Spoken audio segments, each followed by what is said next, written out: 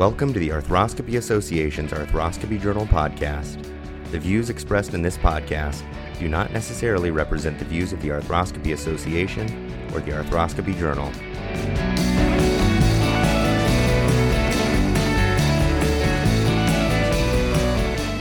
Greetings, this is Rob Hartzler from TSAOG Orthopedics in San Antonio. Today we welcome back to the podcast a surgeon who needs no introduction, Dr. Peter Millett, shoulder and sports medicine specialist at the Steadman Clinic in Vail, Colorado. Dr. Millett, welcome back to the podcast. Thanks, it's great to be here.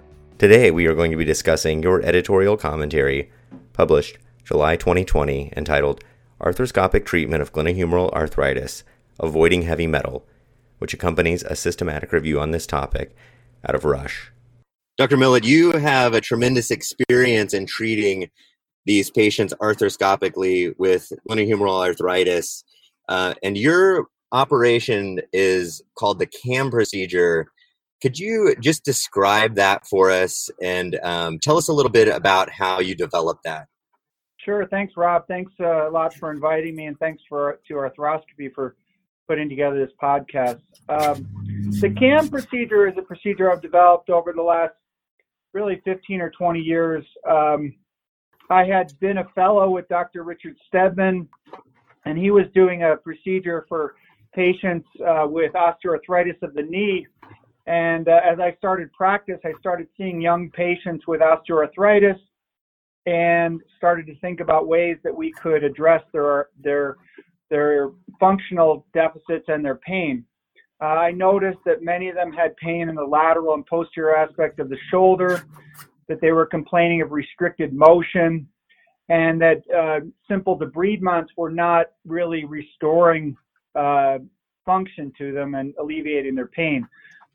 When I came to Vail, Colorado, I started working with my partner, Mark Philippon, who's a well-known hip surgeon, and he started doing CAM procedures in the hip for reshaping the femoral head to improve motion. And I thought maybe that the same type of procedure could be applied to the shoulder. So I started doing some humeral osteoplasties to try and reshape the humerus in an effort to restore motion, but also in an effort to potentially decrease compression on the axillary nerve and therefore alleviate their pain. And that was kind of the genesis of it. And over time, we've kind of refined it and improved our patient selection criteria. But now we have quite an extensive experience treating patients with glenohumeral osteoarthritis who desire a joint-preserving approach and want to try and avoid total shoulder replacement, which we jokingly refer to as heavy metal. In the first paragraph of the commentary, you say, all procedures are not created equal. And there's a lot to CAM, and specifically, I think the difference between that operation and what's been done before is the focus on removal of the humeral head osteophytes and potentially the axillary nerve neurolysis. Could you talk a little bit about is that true, or are those the main differences between what's been previously described, and why do you think those two facets of the operation are important? Well, I think that some patients have very large humeral head osteophytes, and on their x-ray they may have joint preservation, and I think that is a space-occupying lesion that restricts abduction and can restrict external and internal rotation as well. And moreover, it also displaces the axillary nerve. We did a study looking back at MRIs of patients with large inferior goat spirit osteophytes and showed that the axillary nerve actually gets displaced inferiorly. And we think that may be a potential cause of pain in these patients. So the osteophytes are typically or invariably interarticular, and they are something that we can address with arthroscopic surgery, similar to a CAM resection in the hip. We called it a CAM procedure as an acronym for comprehensive arthroscopic management because as you know, there's a lot of different factors which play a role in the pain and the functional limitations of patients with glenohumeral arthritis. So we address the joint surface, we address the capsular restrictions with a capsular release, we reshape the humeral head with a humeral osteoplasty, and directly or indirectly decompress the axillary nerve. And then in many patients, we're also addressing the long head biceps tendon, which is diseased, and we address any subacromial issues as well. These patients can be a challenge to take care of because they're often young and they're often very high demand. They're often weightlifters or laborers. And so patient selection is a big issue. I want to come back to that and first just sort of get your thoughts on an issue that might be a little bit more uncomfortable for us to talk about, which is actually surgeon selection. And I wanted to just get your thoughts on, who do you think should be doing this operation? Is it technically complex enough that you need special training or a specialized practice? And do you think that the surgeons who are doing this kind of complex arthroscopy should also have a shoulder arthroplasty practice so that they don't get, maybe so that they're not biased towards offering arthroscopy when it may not be indicated? Yeah, I think those are great questions. I think in general, I think you have to know your limits. I want to try and advance the field and offer something to these patients that, is an advantage for them, which is to preserve their joint when they're in their 30s or 40s or early 50s. If we can buy them 5 to 10 years or even 15 years of time, I think it offers an advantage. But like you said, you have to know your limits. I personally do perform shoulder arthroplasty. There are many patients that come to me asking about joint preserving approaches like the CAM procedure that I just tell them their arthritis is too far advanced. They have too much flattening of the humeral head or too much deformity, or there's just no joint space left. And I tell them that I think that they'd be better served with a total shoulder. So, I try not to be, I'm somewhat biased because I have had good success treating these patients with arthroscopic surgery, and we're trying to push the envelope. But I've learned over the years that there are certain patients that are better off having a well-done arthroplasty as opposed to trying to salvage something which is unsalvageable. Getting back to the technical aspects, it is technically challenging. There are some risks to it. The axillary nerve obviously is displaced by these large goat spear bone spurs, and I think that it should be done by people who are expert arthroscopists, who are very comfortable with the anatomy and who have experience with this. I do use fluoroscopy so I can ensure an adequate resection and also to assist with just the visualization of the spur, because it's not just a two-dimensional structure, it's a complex three-dimensional structure. And as you rotate the arm, you might think that you've gotten all the spur, but you'll see that there's some that still remains. And there are some that are just, it's rare, but there are some that are just so large or in such a location that it becomes unsafe to completely resect them. So there's some patients where an incomplete resection or a partial resection may be necessary. The removal, probably it's the most technically demanding part. Would you say that's true?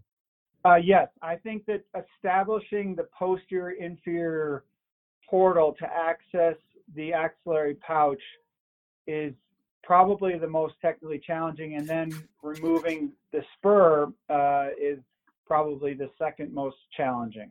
So what I've found, let me hit you up with just a couple technical questions about that part of the operation. So what I've found to be the hardest parts are, once I've got my two posterior portals going, then getting started, which I think fluoroscopy can sort of help with, because you're just looking at this big white sclerotic kind of surface, and I think that it can be a little bit hard to know kind of where to go. And then, but once you get going, it seems to be okay. But then once you start to get really far anterior, I think that it can also be difficult to, get all of that bone out. Thoughts on those parts of the operation? Yeah, Rob, those are great points. For me, what I usually will do is I'll usually put the scope in the anterior superior portal before I get started and remove any synovitis in that posterior inferior aspect of the shoulder. Then I'll go back and put my scope posteriorly, and then I'll establish my posterior inferior portal. If you try and establish it right away, and there's a lot of synovitis, sometimes it can be very difficult to see initially.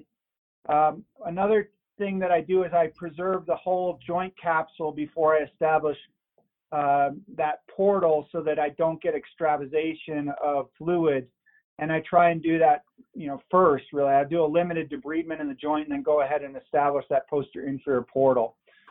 Once that's established, I'll frequently go in just with a small 5mm cannula so I can clean up the space and then I can see.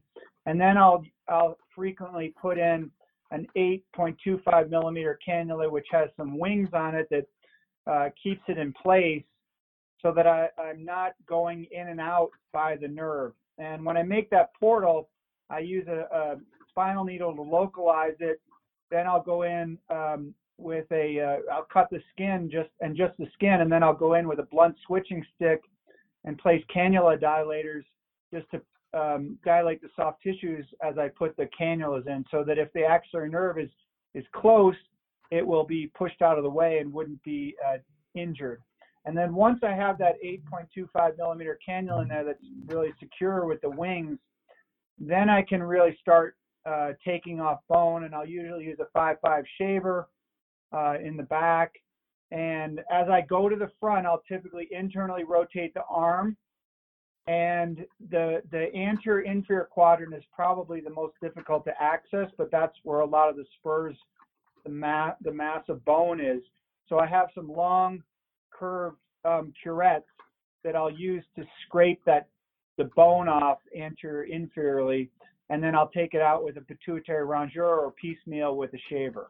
I'll also typically preserve the inferior capsule throughout this point of the procedure, because if you cut the capsule to try and improve your visualization or to try and see better, what happens is the fluid starts extravasating and then the nerve actually gets closer. So I keep that capsule intact until I have all the bone resected, and then that's when I'll do the inferior capsule release.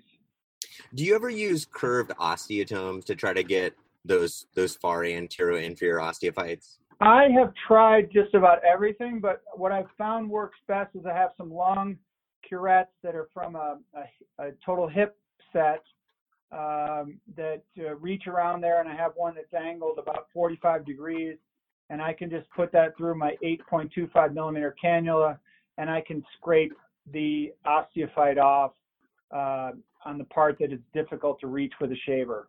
So the whole osteophyte removal process is 2 posterior portals. You don't change to another view to complete the work. I've tried to look from the front down, but I've not had good success. So I typically work with 2 posterior portals. Excellent. And then, then you go ahead with capsular release, and then is every case an axillary neurolysis? Well, if when I'm releasing the capsule, I usually use a combination of a basket forceps and a hook tip radiofrequency device to just precisely release the capsule. I like a monopolar device. It seems to have less heat and it causes less stimulation of the nerve.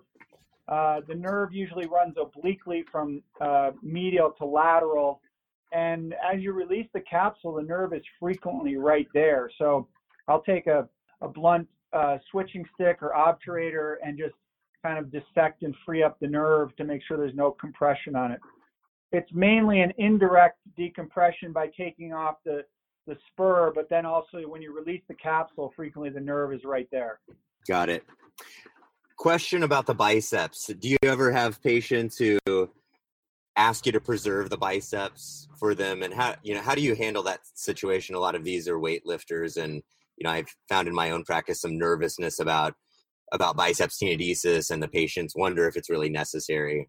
That's a great question. I take it as indicated. Like, for example, I did one yesterday in a 45-year-old gentleman, and his biceps was not really that painful. When we went in, he had somewhat of a degenerative slap tear that we debrided. The biceps tendon itself didn't have any erythema. It didn't have a pulley lesion, so we left his biceps alone. If the biceps looks diseased, there's an hourglass deformity, there's a very degenerative slap tear, there's associated pulley lesion or tearing of the pulley, or there's significant tenosynovitis, then I will do a biceps tenodesis in those patients. And I would say probably about 75 or 80% of the time we do a biceps tenodesis. You, in the editorial commentary, you've snuck in some unpublished data that you've presented now, for sure at ASES Fellows, and I'm sure that's in a forthcoming publication. But I thought it was very interesting that you have minimum 10-year follow-up data now with only a 40% conversion to arthroplasty rate, which I think that seems very good at 10 years. And these are probably this is probably part of your initial experience. Any comments on that? Yeah, I mean, I think that the question is, when we first published our 2-year data, was the patient just coping with it because they just had surgery and they didn't want to have a replacement? Then we had 5-year data, which Justin Mitchell looked up, and we had pretty good results. But now we've recently gone and looked at our minimum 10-year follow-up. We have about 63% survivorship. So at 10 years, if somebody still hasn't converted, they're not just coping with it. They're either, they're likely just, they're satisfied and they decided that they can live with their underlying glenohumeral osteoarthritis. I'm hopeful that in the future, with better patient selection, that I will be able to improve that, because some of those were my early series when I probably was operating on some patients that were more advanced than would be ideal, with flattening of the humeral head, with significant glenoid deformity, or significant severe joint space narrowing, that now I would probably suggest to those patients that they consider an arthroplasty. So I'm hopeful that with better patient selection, and that maybe even with biologics, BMAC, PRP, other types of things that we can do to maybe enhance the longevity of this procedure, that we'll have better survivorship in the future. That was one of my questions for you, is if you were doing anything in terms of biologic adjuvants. So I'm glad you brought that up. Yeah, now we usually will do PRP for the patients at the same time as the CAM procedure. I don't know if that, at this point, we don't have the data compiled to see whether it makes a difference or not. There's some evidence that maybe it has nociceptive effects, so that they'll have less pain. Perhaps it can help them with regenerating of some fibrocartilage. But those are things that we're kind of hopeful in the future that would be sort of adjuvants to the underlying arthroscopic procedure.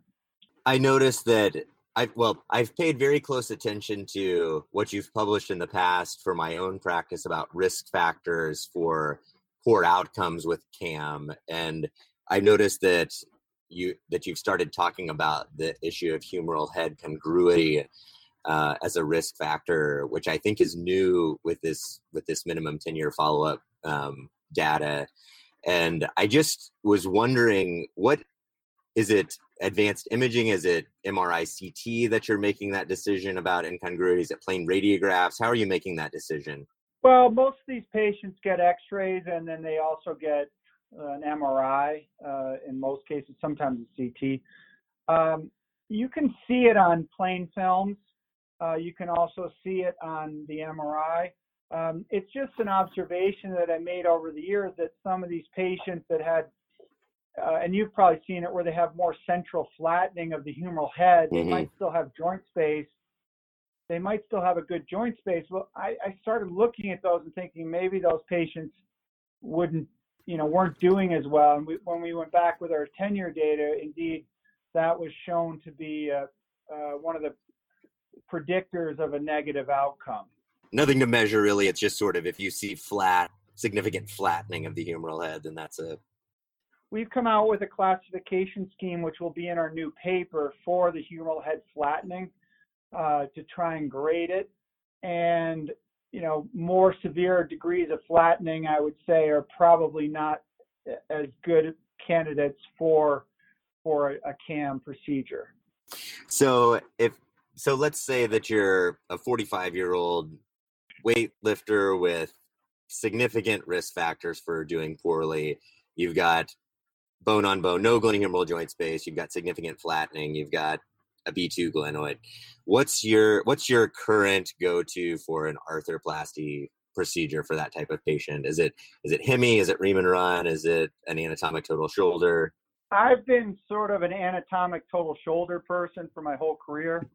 I've been in practice 20 years now, and I have not seen high degrees of glenoid loosening. Of course, I've seen some, but I've not seen high degrees. We have an extremely active patient population here.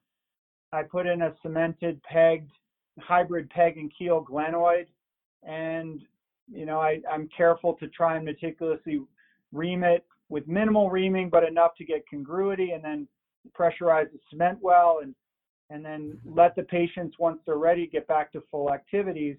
I don't put any specific restrictions on my patients, but I've not seen high amounts of failure of the glenoid. So for me, I've been a total shoulder advocate. I think that the first chance at arthroplasty is probably your best chance. Another point that I'd like to bring up is we've done a comparison group, which is not out yet, but we've looked at patients who've had a CAM procedure and then failed and underwent a total shoulder replacement, and compared those with an age-matched cohort that underwent a primary total shoulder arthroplasty, and we have not seen a difference in their outcomes. So it doesn't seem like you're burning any bridges by doing an arthroscopic joint preserving CAM procedure before, if that fails, you're not burning any bridges for a subsequent arthroplasty. Yes, I've thought about that a lot, and I've wondered if it may be that we don't have enough power to really pick that up. It seems in the knee that it's been demonstrated. I'm sure you're a little bit more familiar with it, but in the knee, it seems like having prior arthroscopy is a risk factor for complications after total knee. Is that your understanding? Yeah. So I wanted to look at that and make sure that we weren't adversely compromising people for future arthroplasty, and at least with the data we have, we can't demonstrate that. Now, with more patients and more power, there might be, but so far we haven't shown that. So what do you think the future of arthroscopic joint preservation is for these patients? Is it that we get better technically at removing the osteophytes, maybe computer guided osteophyte resection, something, biologic? How can we improve this operation besides patient selection that you brought up before? That's a great question. I mean, I try and think about it, whether it's some type of osteoarticular allografts, is it arthroscopic total shoulder replacement, is it some type of biologic arthroplasty with resurfacing, is it stem cells? I don't really know. I think there's a lot of potential options out there. What I do know is that we are seeing a lot of patients, well, I'm seeing at least a lot of patients who are young, who have glenohumeral osteoarthritis that's advanced, and we need some type of a solution for them. So there's definitely a big need for this, and I think that with continued research and continued innovation that we're going to improve the options for our patients. Excellent. Well, from my practice to you, we greatly appreciate your work on this topic, and I've learned a tremendous amount of information from you and your experience. And so thank you for documenting this carefully and for pushing the envelope and moving the ball down the field. Any closing thoughts? No, thanks for inviting me. It's always great to be invited to share my thoughts on this topic. I I just share my experience, and we carefully track our patients. There may be other options which are better in the future, or in the future there may be better options. There may be better options right now.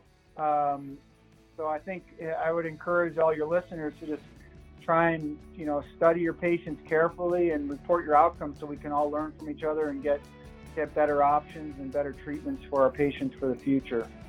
Excellent. Well, this editorial from the July 2020 issue of the journal entitled Arthroscopic Treatment of Glenohumeral Arthritis, Avoiding Heavy Metal can be found on the Arthroscopy Journal's website at arthroscopyjournal.org.